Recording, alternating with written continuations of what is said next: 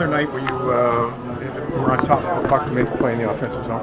Yeah, I was just telling the guys upstairs in the radio booth. We got guys that can make these plays. So it's if you get the chance, obviously go down there. And fortunately, the last couple of games, guys have been putting it right on my tape. So there's not much else to do besides be in the right spot. And mentioned to Brett Howden that first period, you were about as efficient as a team coming out of your own end, as we've seen all season. What did you see? Communication, I think, is what the main thing we talked about, and just support. And when you're talking, it makes the other four guys on the ice know what's going on, and it's a lot easier when you have the puck. So I thought, you could hear it from the bench. We heard guys talking, and it was a big thing for us. As you could see, in the first couple of weeks, we weren't, coming out of the zone the way we wanted to. Tonight, it was pretty clean.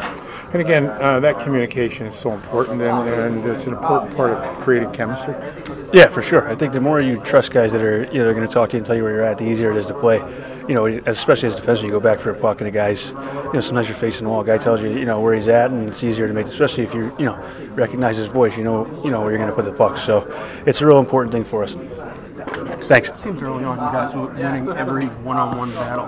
How much did that increase the confidence to make those plays as the game wore on? Yeah, I think we were focused on those areas of the game, and I guess I sound like a coach, but every time if you win majority of the one-on-one puck battles, usually you have pretty good success because you got the puck more.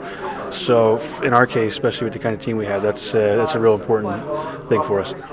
Tony, the importance of getting goals from your other lines besides the first line. How much does that change things for you guys? Yeah, secondary scoring is huge all around the league. I mean, everybody, it's the way the league's going now. You have 95% of teams really have the top line driving the offense, but the teams that have success have the depth scoring. So I think, we're starting to get some of that now, and it's an important step going forward. And does it start with defense? No, I think the forwards are more important. No, but obviously. I mean, it starts the defense are moving the puck, putting the puck under. Playing defense? Yeah, of course. I think it's, the more we play good D, we're going to have the puck. And when you get guys like Mika, Brad, and Stromer, and Bushi, when these guys start getting the puck on their stick in the ozone, they're going to make plays, and we're going to score. So that's our main focus, and tonight was a good start.